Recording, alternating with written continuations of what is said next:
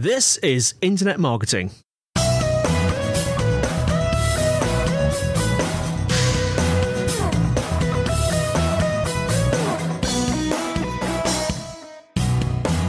Brought to you by Site Visibility at sitevisibility.co.uk. This is Internet Marketing. Now, before we start today, Site Visibility have recently released their 2020 PPC Automation Guide.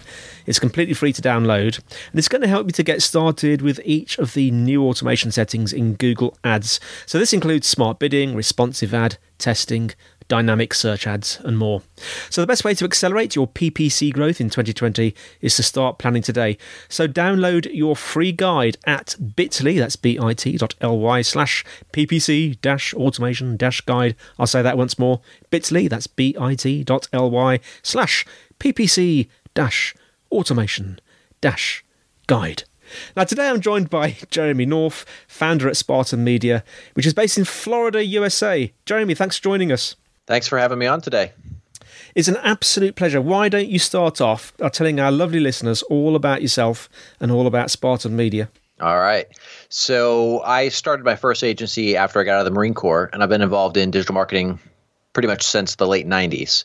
Worked with all kinds of clients from, little tiny startups all the way up to, companies like the Hilton. And let's see, I've got a regular column at several publications talking about various digital marketing topics. And I guess that's pretty much it for now. Do you think that the discipline of being ex-military has helped you in your business? Oh, I think absolutely. Yeah. There's so much. And aside from the discipline, right, I think I had quite a bit of discipline even before I went in. That's why I thrived in that environment to begin with. But more so than the discipline is the massive, insane levels of challenges that you face in the military. Yeah. It really prepares you for taking on some bigger things later in life. Amazing. So I want to talk about 2 or 3 things that are fairly self-contained. First thing I want to talk about today is making your website user-friendly. And I know you've got a few ideas about that, haven't you? Let's start off by talking about that.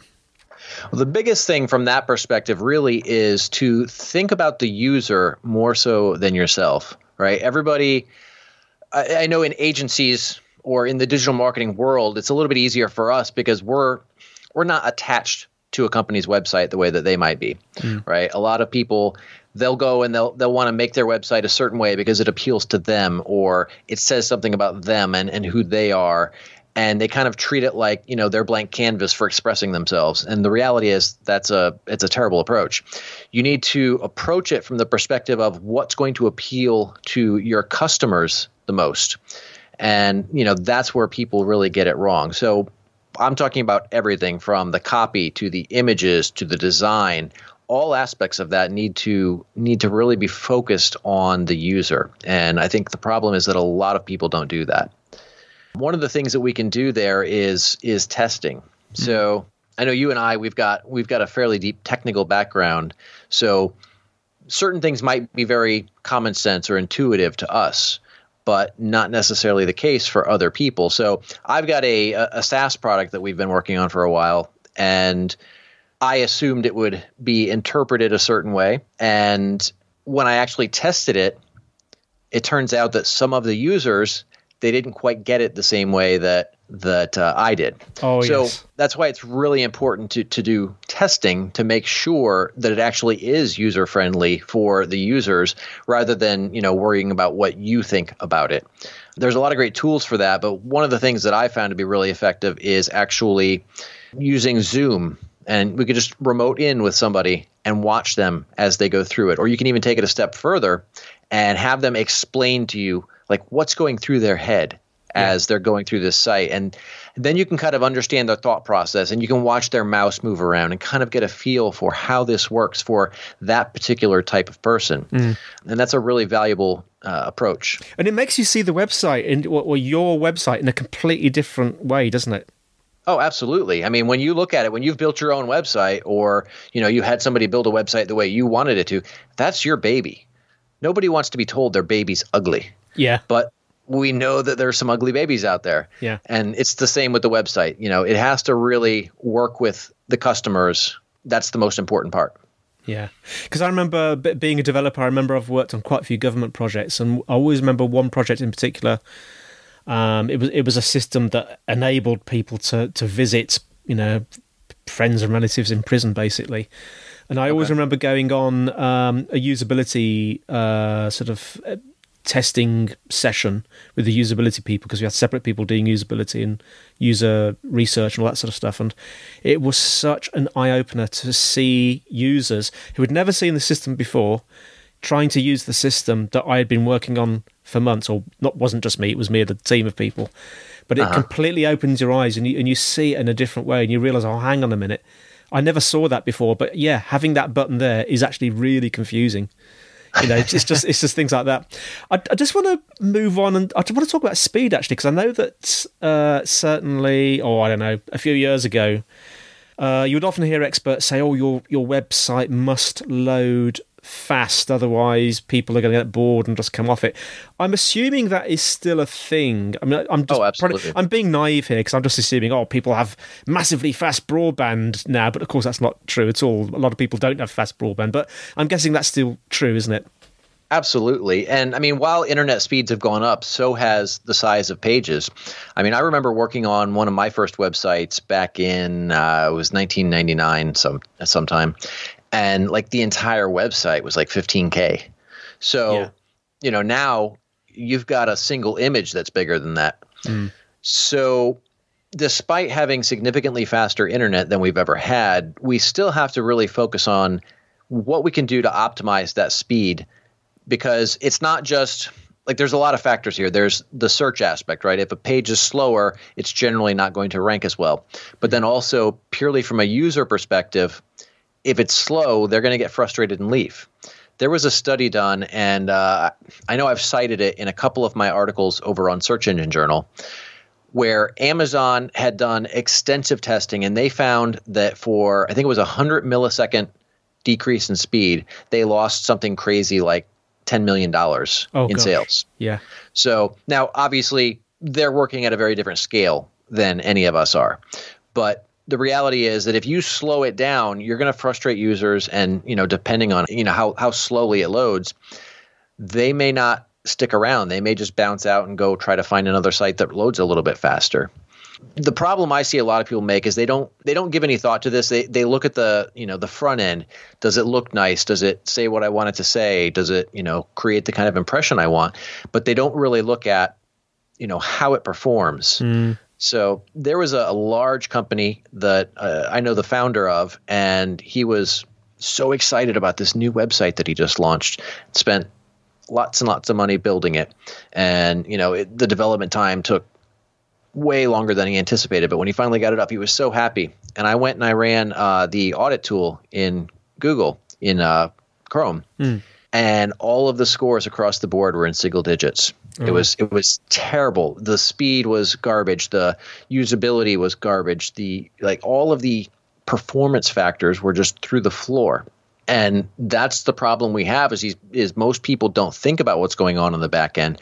And they don't think about that because they don't realize the impact that it has on their business.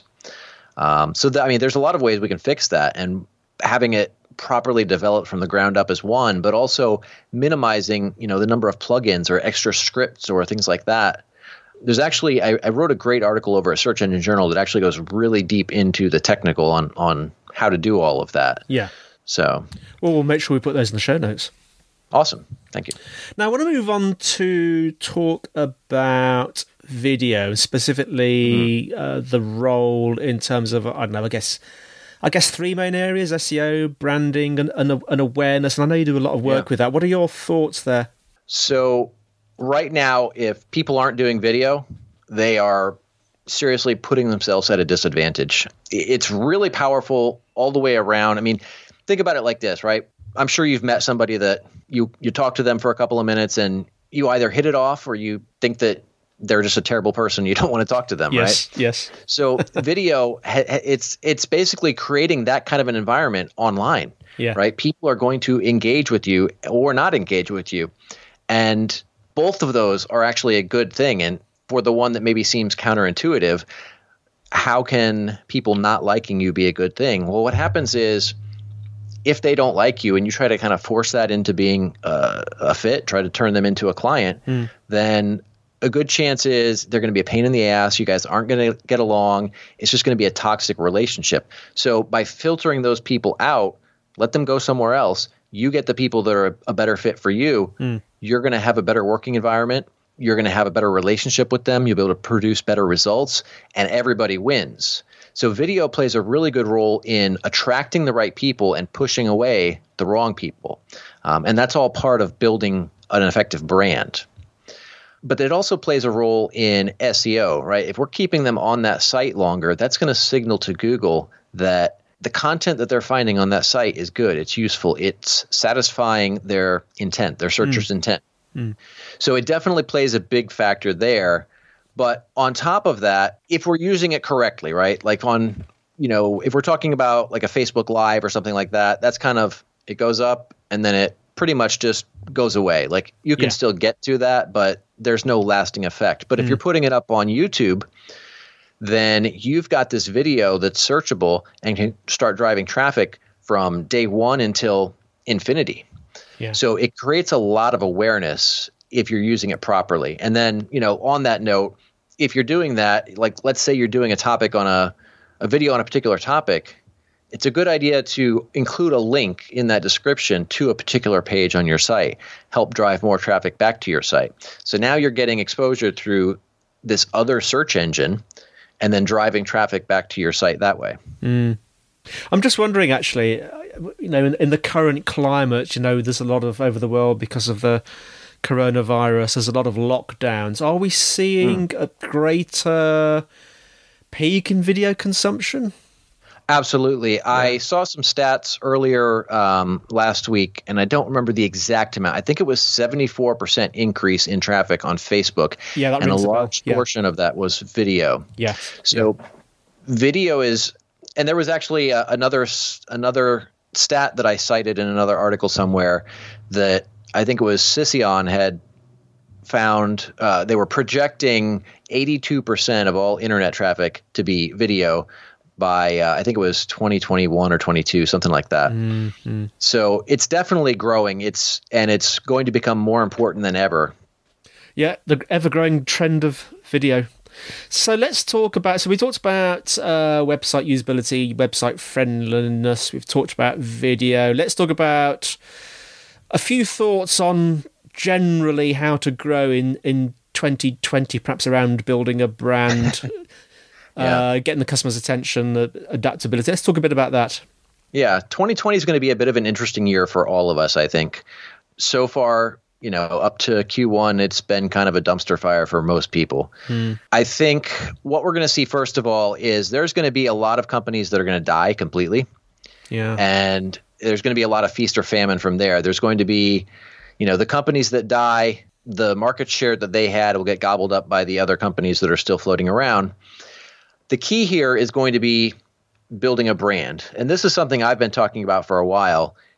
A lot of people, they just want the company to be out here and just sell this thing. They're not building anything to engage with beyond that, though, right? There's the company doesn't stand for anything. It doesn't take a position. It's just very bland. It's dry. And if you don't give someone, well, let me back up for a second. Part of the reason they don't take a stand or take a position that could cause someone to be passionate about them is because they're afraid that they'll turn some people off. And that's not a problem. It's okay to turn people off. If you're not giving anyone a reason to be passionate about your brand, then you're just going to basically be a commodity, right? So, whatever the topic is, like you don't have to go out here and start talking about politics or, take a stand on some particular controversial issue, but you have to do something that's going to give someone a reason to actually care about the brand. Part of that comes down to actually caring about your customers, like genuinely caring, not this bullshit that we see from most brands today. But you have to take a very particular position that's going to bring in the right people and push away the wrong people. On top of that, something else that we want to do is we want to own the customer's attention. I see a lot of business owners that are focused on customer acquisition, and that's always a very important thing. but it's not the end game. It's not just, hey, let's get this customer and then go find the next one. You need to own their attention. And it's not just, let's find them on social media or let's get them to our website, but let's get them everywhere. All right. So you get them to your website, but then when they're there, you do everything in your power to get them to sign up for your newsletter. And we don't want to call it a newsletter, right? Like sign up to get this piece of information, whatever it is. Like you could have this guide or, this video that teaches you how to do this thing, whatever it is. But you get them into your list and now you can continue marketing to them, or you do remarketing through, Facebook or Google or combination of all of these things, right? But now you're able to reach them on multiple platforms. So if your competitor is showing up in one place and then for you can email that customer, you can show up on social media, you show up when they search for something on Google, you're just everywhere. That's the company that's going to thrive in a time like this. Yeah. Things are going to be very, very competitive for at least the remainder of 2020, maybe longer. But the companies that are using multi-channel to really own that customer's attention, those are going to be the ones who dominate it. And then beyond that, like we all just have to be ready to adapt fast.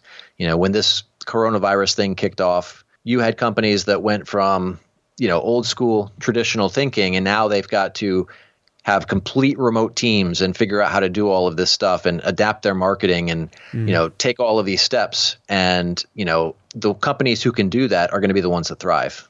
So if you had a one leaving thought for our listeners, we've spoken about three things, Jeremy, what might it be? I think the most important thing I would say right now, especially with what's going on, is have the ability to adapt. Yeah. I did see in the beginning of when all this happened, we saw a lot of people just kind of stick their heads in the sand and be like, oh, well, this is going to be fine. It's going to be over with, next week or whatever.